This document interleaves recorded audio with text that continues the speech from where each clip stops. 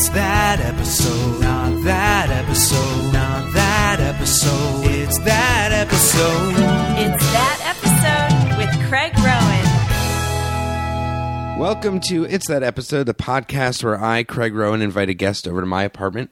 We watch any TV show that they choose. We watch it. We talk about it. We talk about a bunch of other crap. Today, my guest is Dan Gurewitch, who is a writer for Last Week Tonight with John Oliver. And he is formerly a writer of College Humor. And he is a good guy. And he's wearing a red shirt. Welcome, Dan. Thanks so much, man. Yeah, I'm feeling like a really good guy today. Yeah. Thanks for having me. I'd say that that's your most defining feature is you're just a boring good guy. Yeah, I'm the kind of guy that you invite to a party because you know I'm not going to offend anybody, but also like when I leave, no one will notice or care. Yeah, people be like, I think I met someone that matched what your description, but I don't remember anything. Yeah, he said that he said he was happy with the weather and that he'd heard some good music lately, and then I quietly left and I think went to sleep. This is basically a filler episode of the podcast. People be like, oh yeah, there was an episode, but sure, I don't remember. I totally understand. So thank you so much, Dan, for coming by and watching TV with me on a beautiful day and on a day off for you. Why don't you say what TV show that you decided to watch? I would like to watch Home Improvement.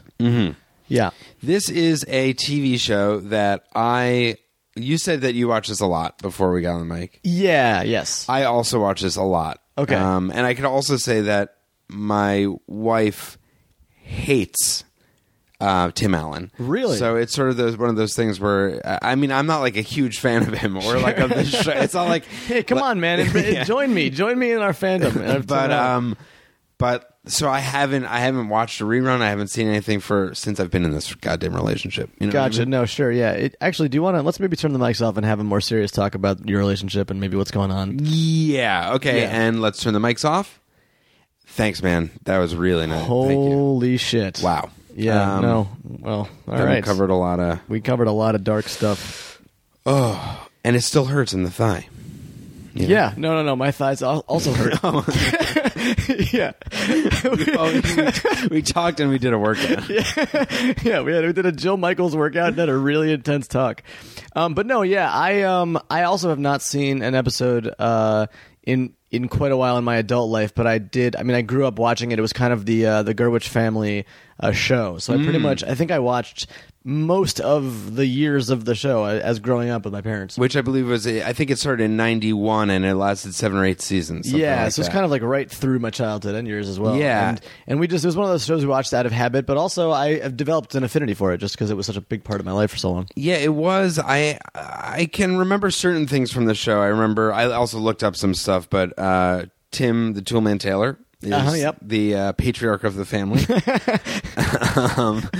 He likes tools. Loves them. And he hosts a TV show with tools. Sure. With Al Borland, who I remember he always made fun of him for being, I don't know, he wears flannel. Yeah, generally I'd say the weight and the flannel are the two two topics. And maybe being boring? Is that? Yeah. His name is Al Borland. Al Borland, yeah. Wait a second. Now we're getting somewhere. I think his boredom was a thing. I think his like general lack of, like Tim's a chance taker and Al's not, But yeah, it's been a while since I like watched the actual interactions. Although I do have an actual affinity for the one aspect of the show, which I'll probably talk about later after we watch it, if it turns out to be true and not just a memory. But it's that I really enjoyed the way that they the characters laugh at each other in the show a lot, as if they're acknowledging that they're just kind of like funny, charming people who enjoy each other's company, which I actually found refreshing compared to shows like Will and Grace, where people are like speaking in roast insults and never acknowledging that anybody has made any sort of amusing comment. Right. There's something very like that I found very endearing about like even Tim and Jill, his wife's relationship, because they make fun of each other, but in a way that like they're like acknowledging that they're being funny. Right. Which actually makes it feel a little bit more realistic and charming to me. Which I'm interested in. I feel like we're going to watch an episode from season 2, and I feel like I assume that will still exist here. I feel like what I remember from this show is that by the end, or I don't know by the end, I just remember watching it and it got more and more sort of, not a parody of itself, but like they focus on certain things like the tool, like crazy like man cave stuff, and Right.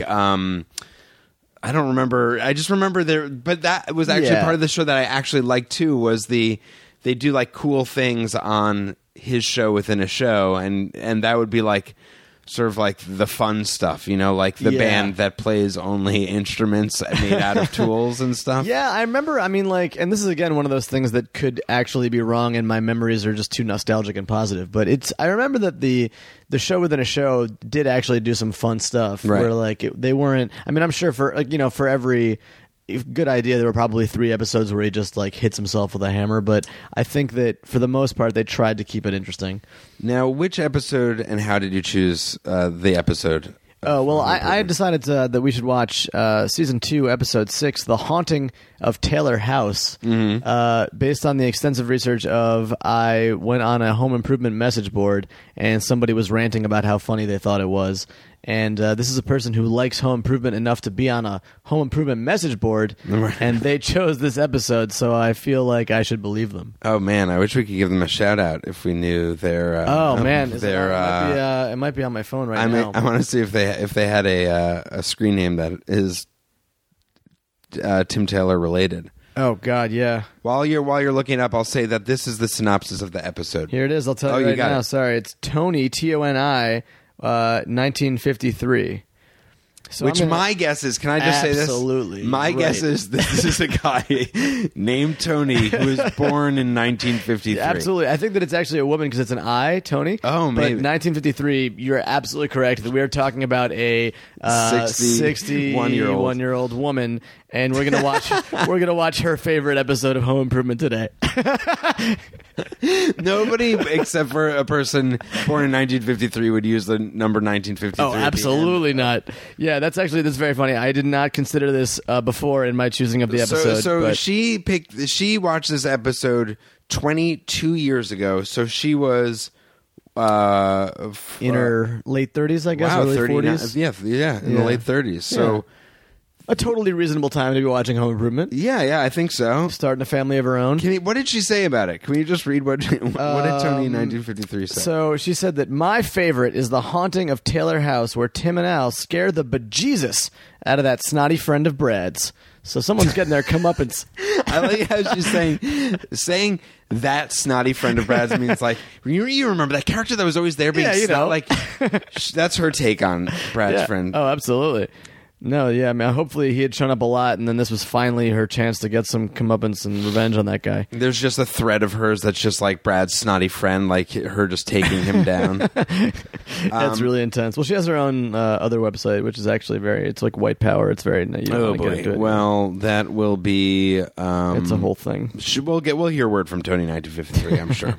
I hope she listens to this. Me too. Me too. So this is the synopsis. Brad and Jennifer plan to dress like Raggedy Ann and Raggedy Andy on Halloween, but she shows up with Danny and is instead dressed like him? Huh. What's happening? After Danny tries to ruin Tim's Catacombs of Terror, Tim scares him with the help of Alan Wilson. Brad and Jennifer. I'm trying to reread this. Yeah, I don't know. I don't know who Jennifer is. I'm assuming she shows girlfriend? up with Danny. Danny is dressed like him. Okay. Danny and is instead dressed like him. Like Brad? So Jennifer, Danny's dressed like Brad. Or Jennifer's dressed like Brad. She shows up with Danny and is dressed like... Yeah, well, I guess this is... All right, I'm going to say this. This isn't critiquing the writing of the show itself. Sure. But whoever wrote the synopsis... Come on, guys. You don't think Tim Allen personally wrote the iTunes synopsis of the... I hope so. So we're going to watch this episode. Do you think it will hold up? I hope so. I think that it will because I think that Halloween episodes tend to be more timeless than other episodes.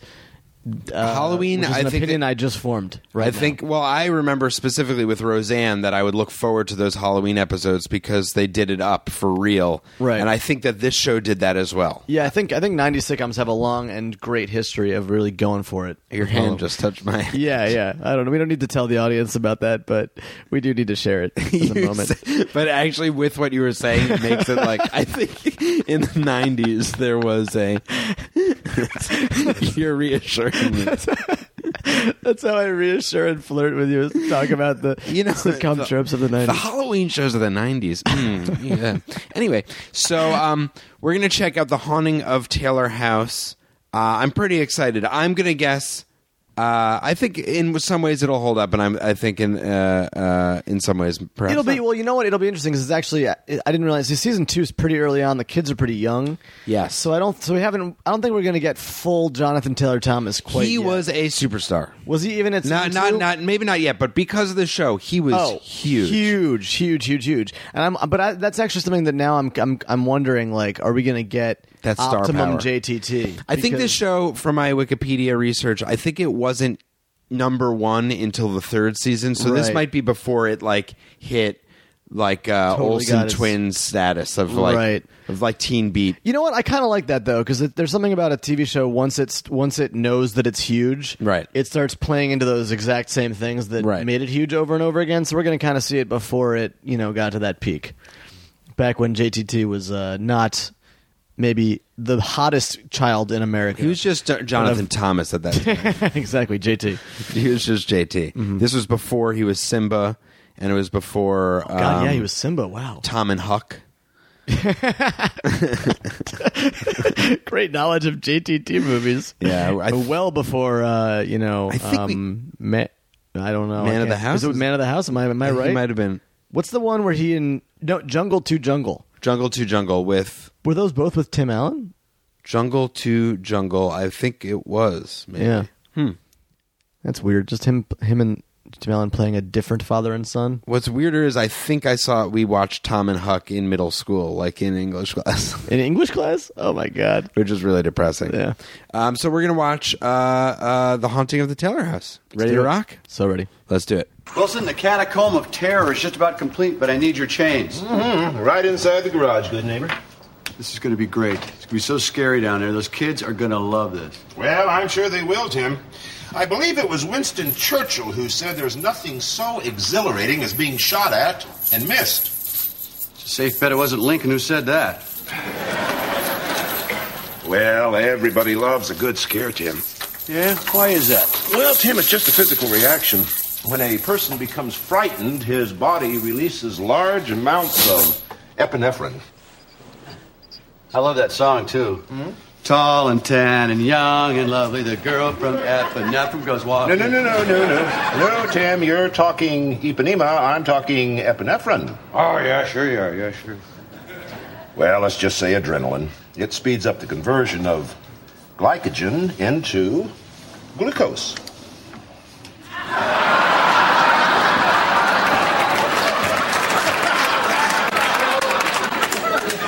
And glucose supplies energy to the muscles, thus making them more efficient for fight or flight. I don't care what it does. When Brad's friends see this catacomb of terror, there'll be epinephrine in their pants. We did it. We watched The Haunting of the Taylor House. We did. In retrospect, I think we watched one particular 61-year-old woman's favorite episode of the show, but I do not think that it was in any way objectively a good episode of Home Improvement. Yeah, which was without fully saying it, that's what I was thinking. Yeah, I was absolutely. I mean, not that there were funny aspects of the show. Sure. Not in terms of just even story, there was basically nothing there. No, nothing. It's not. I definitely have seen some episodes in my days since I was a kid, and that was not, I don't think, a good episode. That was just, I think, a real just middle of the road time killer.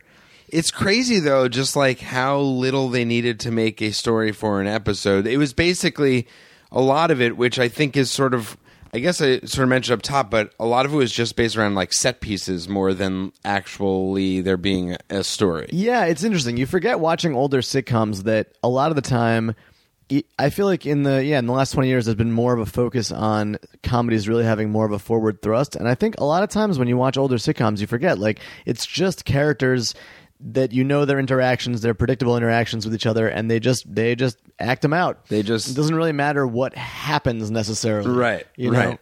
So in this episode, it's a Halloween episode. Yeah. Oh wait, let's start that it started, and I think as it usually did with a segment from Tool Time, Tim's show within the show. I think it does usually start with those. Yeah. and I I remembered that there are a lot of like things that always happened on the show. One was we talked about before. Tim makes fun of Al. Right.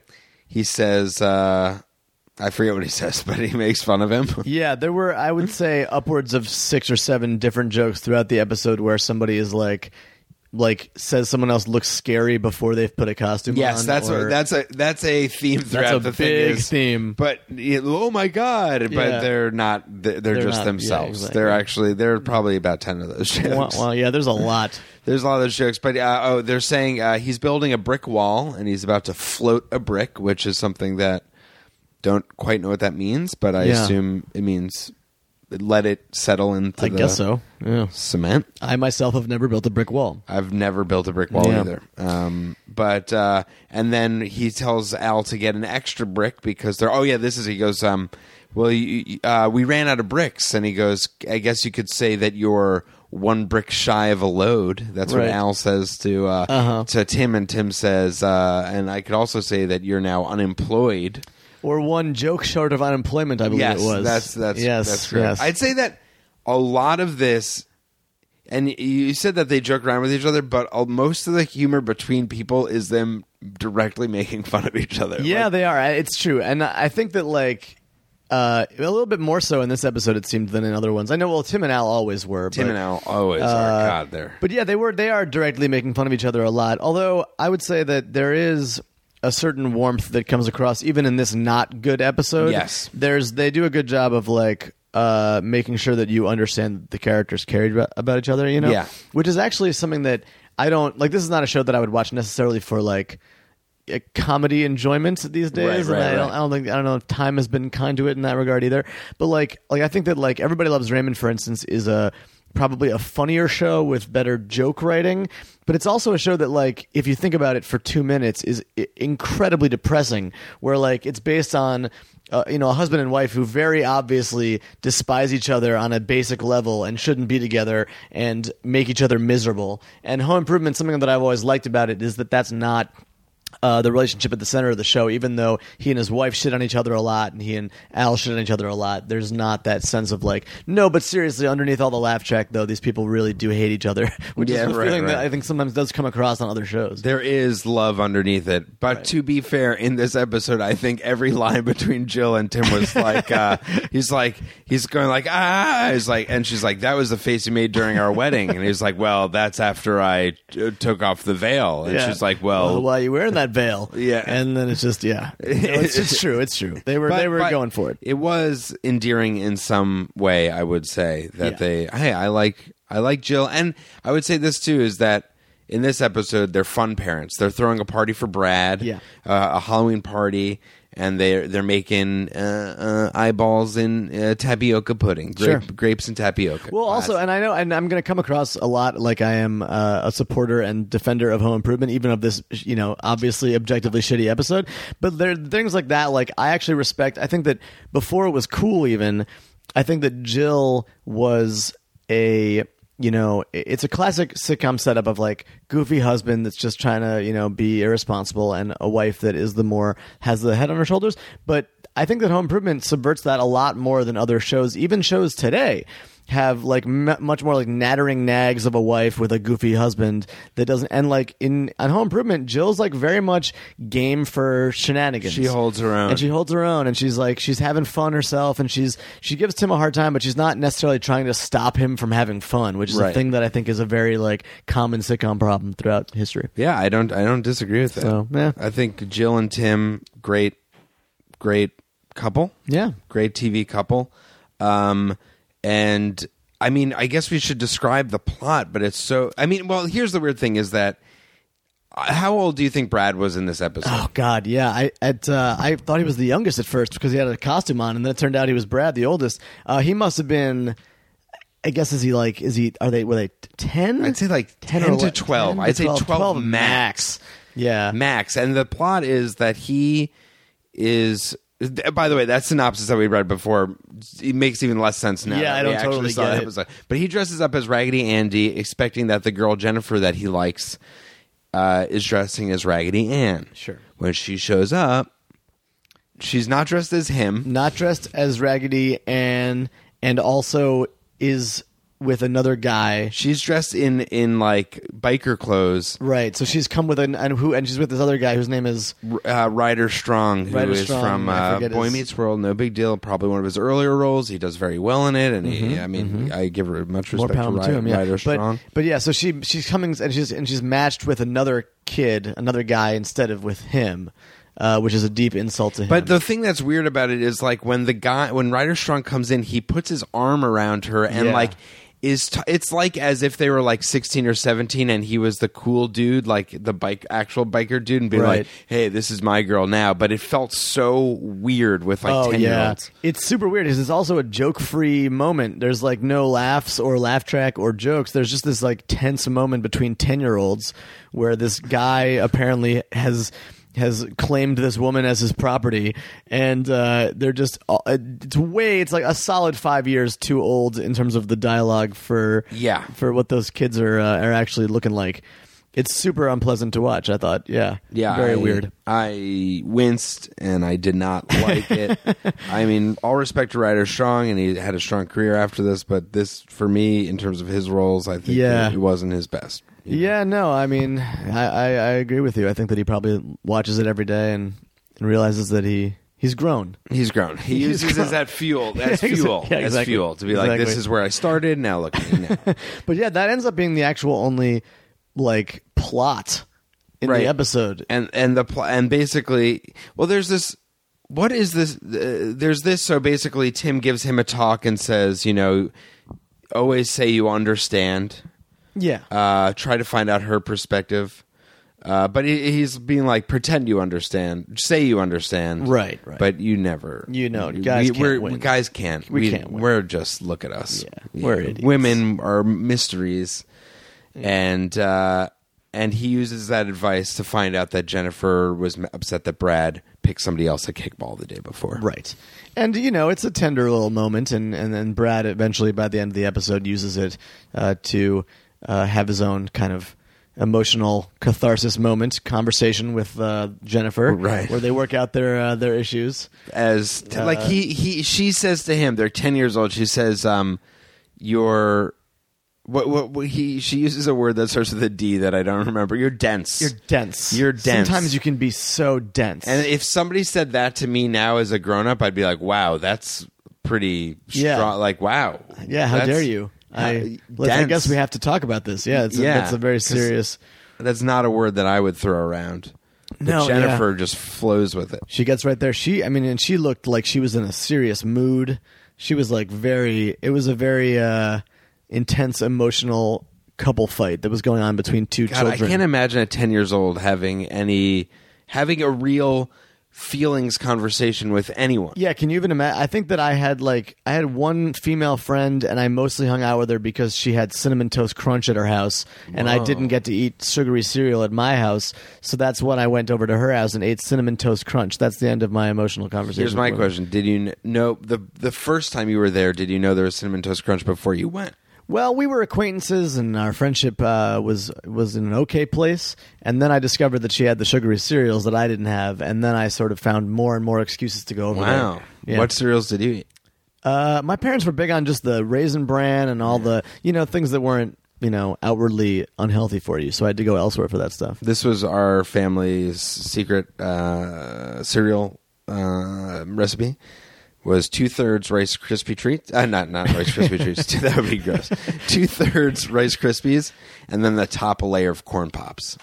Oh wow! Yeah, because it gives you the Rice Krispies is got a great crunch, sure, but it's not sugary, and then the Corn Pops just in there. I haven't had it in years, but that's we came from very different families. Yeah. I was the kid that no one wanted to trade lunches with because I had the 7-grain bread with the all natural peanut butter, and everyone was. But you were before that was even like the trend. Now I'm in your world. I eat Raisin Bran and sure, I 7-grain bread. I know, but yeah, that was my reason for hanging out with girls, basically.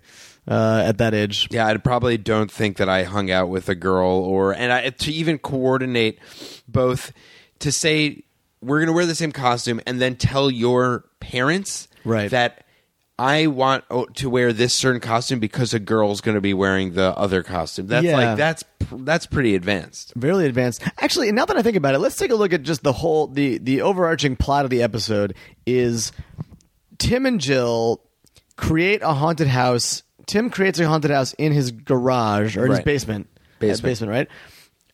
And invites the children of the neighborhood over to experience his own haunted house that he created starring him. Right. Is that the kind of thing that, like, do you think that anyone has ever done that? Do you think that's if you had a kid and you heard that your neighbor or someone down the street was having a party where they created a haunted house where they were in the haunted house and they wanted to scare your children, would you let your kids go to that party? It depends. If he was the host of a television show called Tool Time, yeah, I think I'd be like, I guess. But I'd want to be there. There were no other parents. Yeah, no there. other parent. That's the interesting thing. Problem. That's the problem. Drop their kids off at the Taylor's house, and and assume that their kids are in good hands for the rest of the evening. But here's the other thing: is the two other people that are involved in the haunted house are one, his neighbor Wilson, sure, who has nothing better to do, literally nothing, and Al Borland, his workmate, who's a grown man who also has nothing better to do, and no other friends or family that he's spending. Yeah, we should tell at this point, I think, the listeners of the podcast that the big reveal at the end of the episode is that there's this fantastic reveal that has nothing to do. Nothing to do with anything. The episode is it's such terrible writing because there's this kid Ryder Strong that it turns out at the end that the big catharsis moment of the show is him finally getting scared because when he's walking through the basement and he's like, "This isn't scary. Look, you're just a grown man dressed as a woman," because he's dressed as Nana Stein. That's what Nana Stein, like right. an old woman, and nothing can scare him. And then, lo and behold, right. Tim takes him to a box of Binford Toolbox. Binford being, of course, the company that the tool company they're sponsored by. Yeah. And under the box is a bucket that says "Do not remove." Mm-hmm. And what's under the bucket? Well, it's Al Borland's head, Craig, and with fangs and blood, and then Al Borland's body, or so we think, runs away. Yes, Mark, the youngest boy, has been playing Al Borland's body. Now, the interesting thing about this, I think we have to let people know, is that the other kids are gone at this point. They've all been scared away.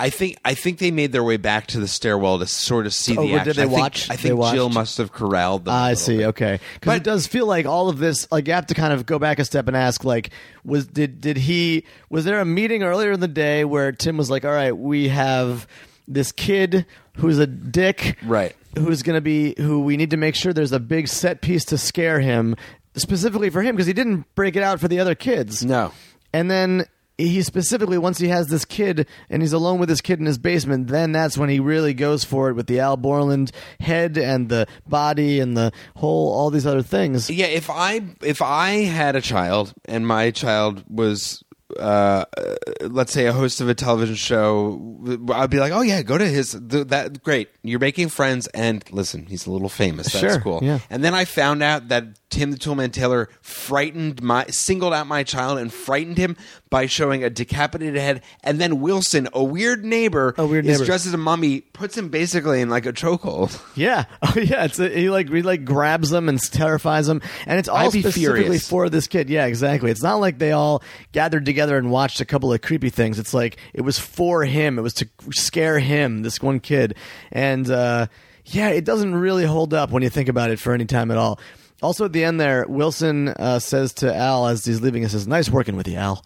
Like, they really had a nice day together. Wilson. You're also like, how well does Wilson know Al? What is their relationship like? Yeah. I was also thinking when he said, "Nice working with you, Al," I was like, that might be pretty cool for Wilson. He just sort of did like a theatrical event with two television stars. It went very well for him. That was like his acting. Yeah. So we have to talk about. Do you want to talk about Wilson's pumpkin? This is my favorite part of the episode. Yeah. Yes. So Wilson, there's always the scene in Home Improvement where Tim wanders out into the yard and has a conversation with Wilson about that somehow gets to a deeper a deeper discussion of life. Wilson is the neighbor who you never see the bottom of his face. Mm-hmm. Always obscured by the fence. Always obscured by the fence. He sometimes wears a bucket cap, I believe. Mm-hmm. And he's smart. He had a quote by Winston Churchill. Yep. In this episode, he gives advice, and usually not in this one, but usually Tim will later bungle the advice. Yeah. He bungles it immediately. He bungles it immediately, right? He says epinephrine, and he says the girl from epinephrine. Ipanema, yeah. Yes. That's the reference. But the best Although thing is... by itself, impressive that Tim Allen knows... Like, he doesn't know epinephrine, but he knows the girl from Ipanema, which is He like knew already... all the lyrics except for that word. Right, which is like already... That's a kind of a... As far as references go, you're referencing like a jazz song. It's not exactly a... it's not like a sports reference. Like, he's not that... He's the little worldly. Yeah, exactly. But Wilson is making a pumpkin, a jack-o'-lantern, and he lights it up, and it's his own face behind a fence. Right.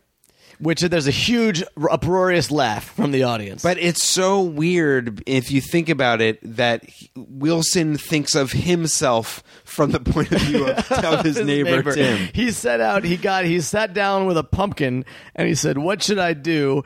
And he decided to do his own face from the perspective of his neighbor with his face obscured by the fence, which... That is so many steps. I can't imagine doing a lantern and be like, what should I do? What should I do? What should I do? How does my neighbor Tim look at me? Because they never talk about the fact that it's always unsaid that he's behind the fence. Utterly unsaid. I would say, season 6, they start making subtle references to the fact. Well, even in this one, he says, "Can I borrow those chains or something?" Tim is asking for the scary haunted house some chains, and he obscures his Wilson when he grabs the chains obscures his face. So there's always sort of them finding ways. Yeah. But this idea that Wilson then is, if we have to take him seriously, we're watching it happen.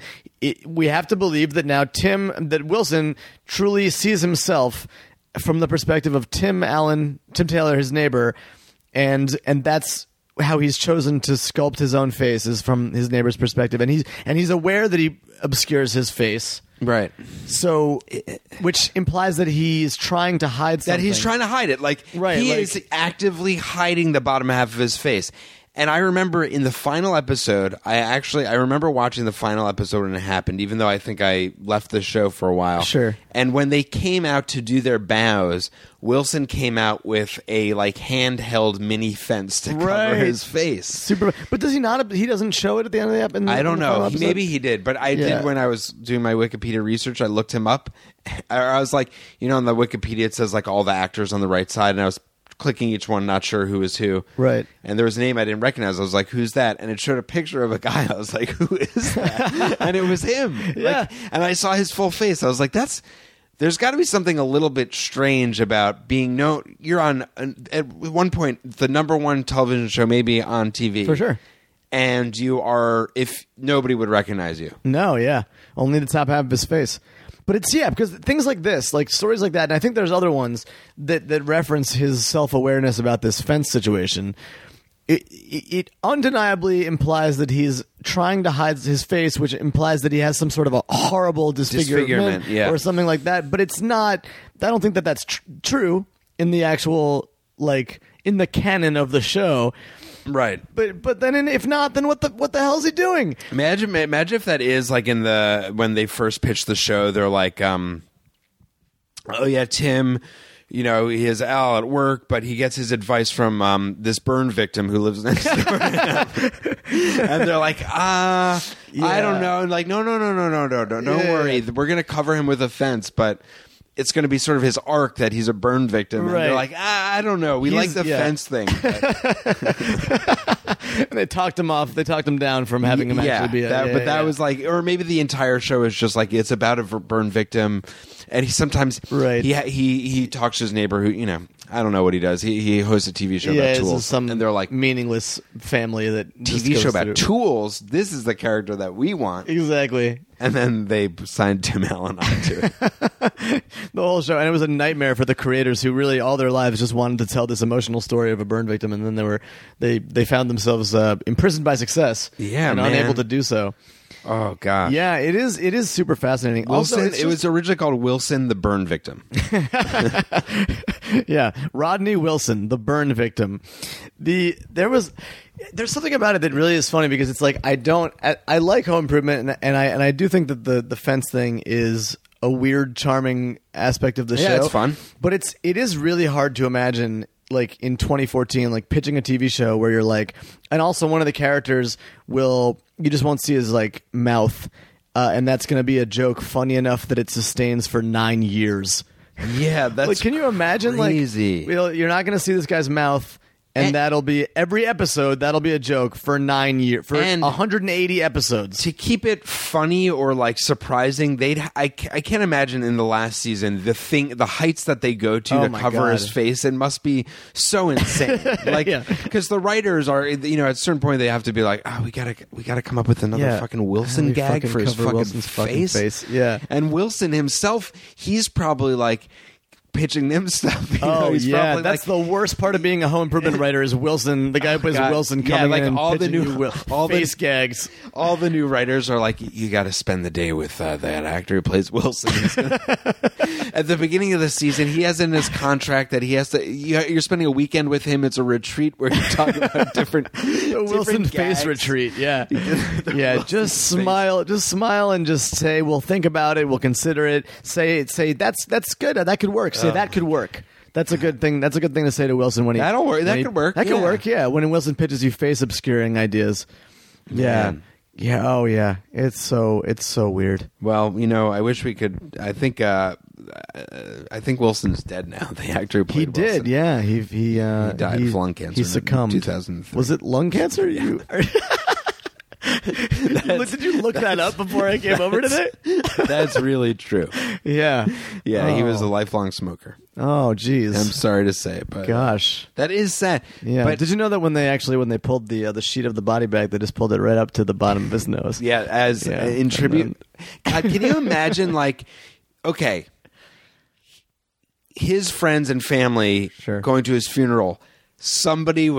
Somebody had to have half expected or made a joke that, like, if it's an open casket, that there's or maybe there was a fence covering his face. God, I would respect the shit out of that. If that actually happened, I'd be like, hey, this guy has a sense of humor.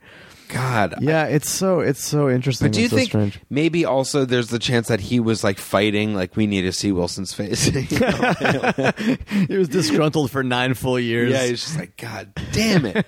Well, there's SAG rules that if your full face is not in the shot, you don't get as much money. He gets 1/3 because only 1/3 of his face is shown. Yeah. A lot of people don't know that about SAG, but you actually make a salary based on the percentage of your face that is on camera. It's very picky. That's why women get paid more, because they have longer hair, so that covers. Like more. It's your head, so that's an extension of your head. That's true. That's why actresses all have long hair, is to get paid more money, and then of course that's why. Like the lesser cable channels have all those shows about Islamic women. Right. It's a money saving, of course. And then of course like a big name actor on television, like now Bryan Cranston. His next TV show is going to have long hair. Oh yeah, absolutely. You got to capitalize. You got to capitalize. That's how you make money. That's how you make deals. Is actors are like, I'm into the show, but can we have him have really long hair? Oh, what was I going to say? So before we watched the show, I had said that this was probably not going to be Optimum JTT, and it truly was not Optimum JTT. Yeah, they didn't know. They didn't know yet. But it did. The only thing they gave JT, in fact, they sent JTT away from the episode. At the beginning of the episode, he gets dressed up as a pirate. Yes. And he's going to a different party at someone else's house, and Tim takes out shaving cream and eggs and soap from his bag. He's a troublemaker, I guess. And then they send him away. He had one little scene. Yeah, that is something that absolutely never happened. Like post season 3 of Home Improvement, was Yeah, like definitely the aggressive sending away of Jonathan Taylor Thomas. Like, No, yeah. but I think that's kind of fun to watch when you watch an old show. Like, they just didn't know yet. That's like didn't know. before Urkel was Urkel. Yeah, exactly. Like Like, he was just the neighbor boy. They just thought the hater was like, well, sassy kid. They didn't really give second thought to it. I feel like in later episodes they'd find all the excuses in the world to send away all the other kids and make Jonathan Taylor Thomas the focus of the whole show. There are two things. Is one, did you know that Jonathan Taylor Thomas left before the end of the show? I think I This do series? remember that. Yeah, he left, I think, either at the beginning of the last season or during the second to last season. He wanted to focus on school, supposedly. Interesting. Or so the tabloids tell us. Sure. And now I have a couple little factoids about the kid who played Mark. You've done your research. One is a remembrance. Mark is has a little role in here. He dresses up as Tim, Sure. for which is very cute. He Very dressed up as his dad, host of Tool Time. But I remember that later in the series, he was 6 or 7 when the show started. So that's obviously his parents' choice. Oh yeah, yep. But I remember in a later season episode, he got more goth-like. Like he got more gothy. yeah. And I don't know if I'm making this up or if it's true, but I think that was like him in real life. Was like, I might be more into goth, and That's maybe, amazing. Maybe that was like, I'll do the show, but like I need to be more Just goth. let me be more goth. Isn't that strange? Yeah, that sounds. But I mean, it sounds potentially correct because he would have been 13 or 14 or 15. Yeah, when the something show- like that. Which is like right around the time where you're like, yeah, I'm going to try this new thing. And then the other Wikipedia thing is that I saw that he had to sue or something to get access to the money when he was 18 because I think there's a trust fund or something set up, but I think he had to have had some sort of thing. Oh, jeez. But then the other information that I think is Mark related is that he ended up creating a business with organic foods. Why do I? What? Really? But I think it failed. I mean, it's a crowded space. You know, you hope to compete with the big brands these days in a field like that. That's especially when you're, spending most of your profits on goth materials. Yeah, on skater shoes. Yeah, exactly. I That's know. very I know. funny. It seems like I know so much about the guy. Yeah, But it's literally another like thing. 3 lines in Wikipedia. You know Yeah. what I mean? I respect that. No, I don't. Yeah, I had not thought about Mark. He definitely. I mean, it's funny. Yeah, that's a classic sitcom story that Mark, because he was the one that he was too young to really be able to act when he started, and then as the show went on, it was evident that he wasn't going to grow into a great actor. Right. Well, none of these 3. I mean, Jonathan Taylor Thomas, Brad. I don't know his name, and whatever. But JTD has like definite charisma. No. He became a star, but he either by choice or whatever did not continue to do that. It must be such a strange. Like this was a period of his life where he was a gigantic superstar. I mean, he was on the biggest show. He was the voice of Simba. For God's sake. And for God's sake. For God's sake. And he was in movies. He was on Teen Beat. That must be so weird that. Yeah. I guess I haven't heard a lot about him being a mess, so it sounds like he's probably okay. I hope. Hey, which is great. I would love that. If he just got rich, was a teen idol, and then around 18 or 19 was like, all right, that's enough of that. I hope so. Good for him if that's And listen, if you're out there listening and you know what happened to JTT, if you're Tony 1953 and you're listening and tweet at us. Let us know. If you are JTT. Hey, if you're JTT listening to this, I am first of all good for you. Yeah. Good for him. Good for him. Not for listening. Congratulations, Jonathan. Good for you for listening to this podcast. You don't have to support my endeavors, but good for him for I hope finding something else that he loves. Yeah, absolutely. But you think about how about the fact that the Olsen twins literally started the TV show as babies. Oh yeah. Then had this gigantic career where it's probably maybe they're in industry, they were in industry, and now they're still in the public eye, sort of. Yeah, it's interesting. Well, I mean, it really shows you what you can, if you choose to create an industry out of yourself, out of that moment of success, versus if you just decide to, go to school. You know, it's like, which I think that's cool that he didn't do that he didn't choose to go that direction. And then, of course, there are the Corey Feldmans and Corey Haim's of the world where, you know, you're not as happy with how things end up. That is the sadder thing. But I'm really curious as to what JTT is doing. I feel like what if he went into not organic food? He went into like big industrialized food, and then he and Mark had a big falling out over that. Yeah, he works for Big Corn. He's a Monsanto executive. Yeah, exactly. And he's fucking it up for all of us. But you know, maybe he's the reason that corn syrup's and everything. So you're mentioning earlier that your wife is strongly anti Tim Allen, and I'm curious as to why. I think it just freaks her out, Meryl. What freaks you out about Tim the Tool Man? About Tim Allen?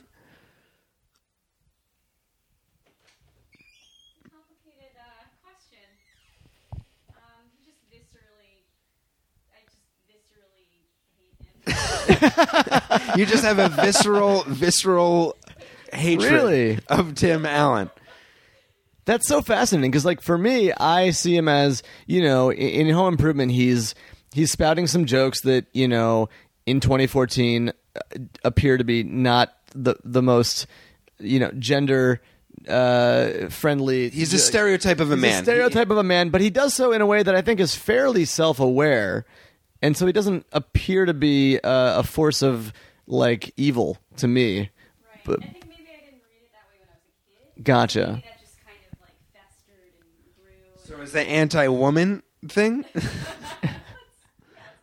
Okay, you don't even know. It's just unfiltered hatred. Yeah, all right. And I want to get her to watch Galaxy Quest because Galaxy Quest is one of my favorite movies. But here's an interesting thing that supports Meryl's hatred of Tim Allen was that when Harold Ramis died this past year, there are a lot of stories about him. And one of the interesting things that I read somewhere was that he had they wanted him to direct Galaxy Quest, and he said, "I won't do it if Tim Allen is in Galaxy Quest." That's so interesting. Yeah, maybe, but there's something innate to some people that maybe there's. That's interesting. All right, yeah, I don't know a lot about him as a person. I guess I know that he had his early like troubles with cocaine and everything. I do. So, I know that, but I don't. But he's like, Meryl, we're done with you. I certainly don't want to get on the side of a criminal. Yeah, thanks, Meryl. We'll check back in with Meryl. That's interesting. Yeah, no, I mean, maybe he's a guy that people had a tough time working with. I guess I just always knew because I love Galaxy Quest. And Galaxy Quest is a very funny movie. Even a movie like The Santa Claus, I remember being a good, solid comedy. I saw that in the theater. Yeah, I mean, you know, so I just don't have any like strong. I'm not going to certainly go to bat for him too hard, but I generally thought that he was a good, solid comedian. I honestly don't have many thoughts about him. I have a lot more than you do. Yeah, but well, do you know the cocaine thing? What happened with that? Not the specifics. I think he was caught with like 1.5 pounds of cocaine. Good Lord! In 1978, and that's a good amount. And to lessen his sentence, I think he named names. Really? So not only was he a drug mule, I don't know what he was, but he told on the friends. Yeah, he was just like Dave Cummings, Pablo Gutierrez. He just named all the names. Yeah, which is just crazy and amazing that. Or maybe, I don't know if it's amazing, but to have a career after that is like... Yeah, holy shit. He battled back, I guess. Yeah, that's intense. I guess it's one of those things where it's like, even with that, I'm like, I don't know, if I was caught with 1 pound of cocaine, I'd probably name names too. Oh, no. Well, that's the thing is, first of all, let's be honest, both of us could get caught with 1 pound of At any minute, yeah. At any minute. Because you just put it out on the table because you couldn't sit down with that. That's a lot. It's a lot of pockets. Yeah. But... yeah, if you're under the gun and it's either a ton of jail, hey, maybe you name names. Who cares? He didn't have any allegiance to those people. But I guess he must have been small time because if he was part of a bigger drug syndicate, he wouldn't live to tell that story. Oh, there'd be a backlash. Yeah, yeah. You know, he wasn't involved with Nicky Barnes in the 70s. I mean, maybe he was. No, you never know. You never know. That's interesting. Well, yeah, no, maybe he's personally not the best dude. No, I don't know. I mean, listen, it's tough. When I met Meryl, that came up. I think one of the first times we hung out, and I said I also didn't like him because, really and you know what? That's That's Tim advice right there. Is in the show. He said, basically, you were like, I understand. I said, I understand. I understand. Yeah. You hate Tim Allen, so do I. If you had to come up with a drinking game for Home Improvement, sure. Including this episode, but it could go further than that. What would be good moments to drink? That's a good question. Maybe. Well, I guess this could go for a lot of like 90s sitcoms, but like I would say maybe like a charming. Every time there's a kind of a cute joke that if said in reality would badly harm your relationship. Yeah.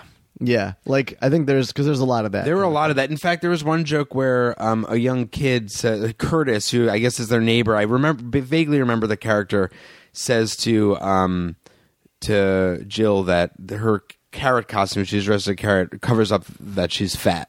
Yeah, just outright and says. I guess I don't know fat. if that fits. That's cute because I don't think in any way is. But there was something charming about a child saying. Oh, for sure, yeah. And in their defense, they do spend the rest of the episode with Jill shitting on that kid. Yeah, and in defense, she was fat. She's a fucking beast, and she needed to be told that by somebody. Yeah. If out of the mouths of babes, and if that's the only way that she can learn that she needs to, get her body into the order it needs to be in, then so be it. I'd say that anytime Wilson's face is obscured by something that's not the fence, that's good. The mummy costume counts if you're playing on this episode. Oh yeah, that's true. That's true. I would say, how about just a moment that utterly defies physical logic, because there are a couple of those in this episode. There's his in the beginning and at the end. There's the pumpkin that explodes. And then, inexplicably, the innards of the pumpkin are all over Al Borland's face. Right, this is part of an experiment on Tim's show, or him showing how to explode a pumpkin into a jack-o'-lantern. Yeah, let me just explain that for people that are listening. There's a jack-o'-lantern bit in the beginning where Tim explodes the innards of a jack-o'-lantern. Before you say that Al's... There are two jokes that are based on faces on pumpkins. Yeah. Al shows his pumpkin, and it's Bob Vila, which gets a more or less close to like standing ovation from the audience. Yeah, it really brings the house People down. are like, yeah! Which I guess there's like, he loves Bob Vila on the show. Sure. Then Tim... And then Tim, instead of carving and taking out all the gunk of the pumpkin himself, he has decided to explode the innards of the pumpkin. Classic Tim Taylor move. And he says his catchphrase, which I forgot. More power. Yeah, exactly. And so to his credit, we thought that maybe just the pumpkin was going to explode way too big. Right. But it didn't. It exploded just the right amount. But before it does, Al hides behind the table. Under the table. Under the table. And so not behind it, under it. And then the pumpkin innards explode, and then it's revealed that all the pumpkin innards are on Al's face, which, if you think about it, makes absolutely no sense because Al was under the table. So how would did they explode downward through the table onto Al's face? No. Doesn't make sense. And then at the end of the episode, there's this moment where Al is still just a decapitated head in the basement. Right. And he says, Tim, help me. Tim's walking upstairs, and he's like, Tim, help me get out of this thing. And Tim, of course, doesn't do it. And he's like, there's spiders. And Tim goes, no, those are just rubber spiders that Jill bought to help with the spooky nature of the spooky house. Right. And then Tim continues to walk upstairs. Cut to reveal a fucking tarantula. A huge tarantula. A legit tarantula is walking next to Al Borland's face. Which is crazy. Which, on just so many levels, what? They're in Detroit. Can I say this? I might be making a statement that I don't believe, but I think I do believe it. Mm-hmm. That tarantula humor started with Home Alone. Yeah? Buzz's tarantula. I think you can trace that directly from this. That's a really good point. From Home Alone to this episode of whatever the show is called. You can put a piece of yarn from one to the other on your wall of my comedy of my Home Alone lineage wall. Yeah, now I might want to take that back after I look up when Arachnophobia came out. Oh, that's a good point. Arachnophobia movie came out in 1990. And Home Alone was... That's just before Home Alone. I mean, it could have been, maybe one of the props guys from Home Alone. Home Alone came out 1990, same year. Oh. That was a big spider year. Big spider year. Spider year. Everyone knows that 1990, huge spider year. Yeah.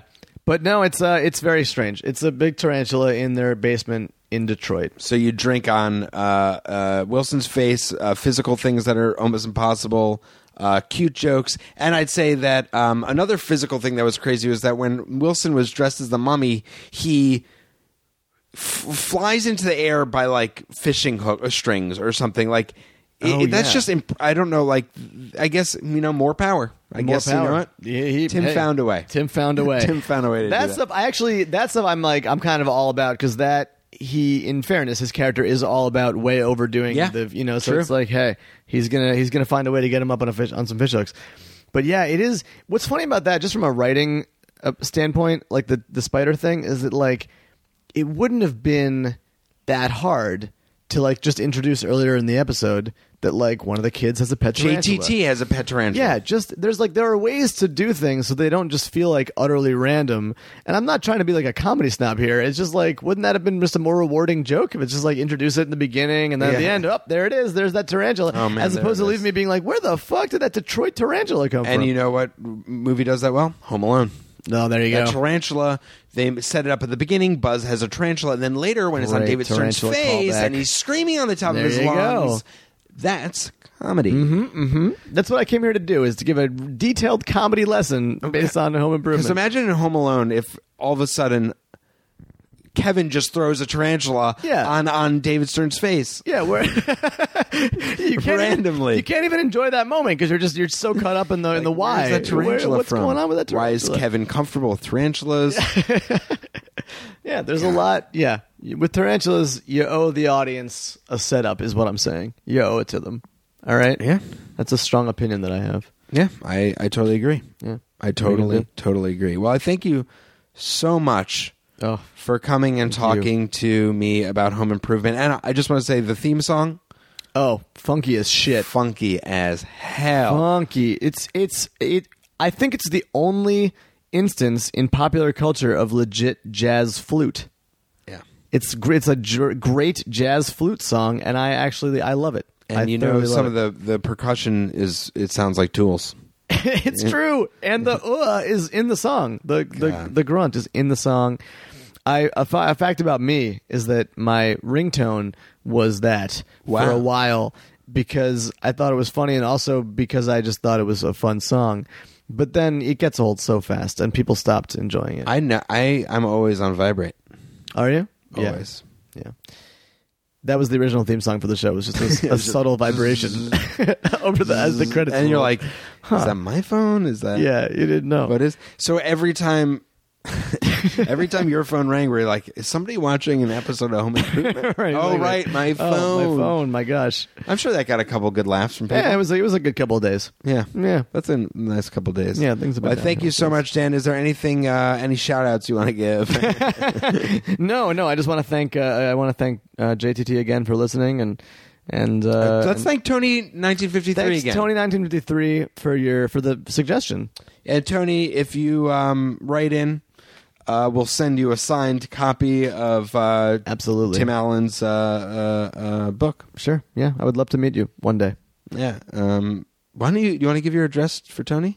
Yeah, my full address. No, I guess not. Seriously, Tony, if you're out there, get in touch with. We'll give you Dan's full address. Yeah, exactly. And we'll hook that up. And oh yeah, I'm sure she's a delightful woman. Yeah, although you picked a pretty shitty episode. That is a good point. We've been kind of a little bit too nice to her, really. Hey, Tony, thank you for listening, and we appreciate your fandom, and we appreciate.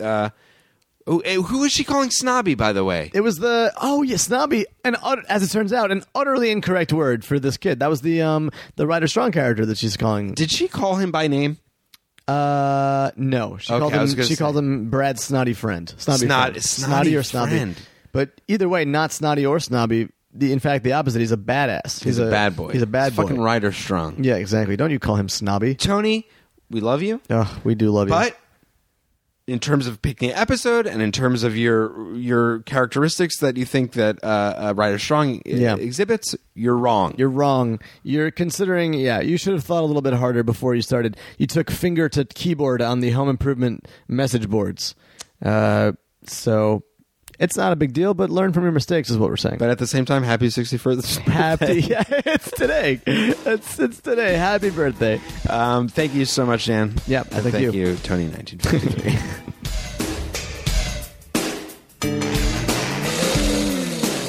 Thanks to Dan Gurewitch, and thanks to you for listening to It's That Episode. Why don't you tweet at me if you got any of your favorite Tool Time memories, Home Improvement memories, Tim Allen memories, if you were one of the people that he gave cocaine to, or if you are one of the people that he snitched on, or if you're just a fan of his. I don't know why I'm indicting him again here. He already served his time. Tweet at me at It's That Episode. I'll respond on It's That Episode, the Twitter. Feel free. And if you're a fan of the podcast, let other people know. Pass it on.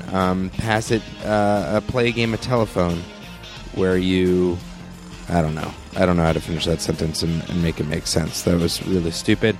Thanks so much for listening, and we'll see you next time. Have a great night and an early mañana. Adios, amigos.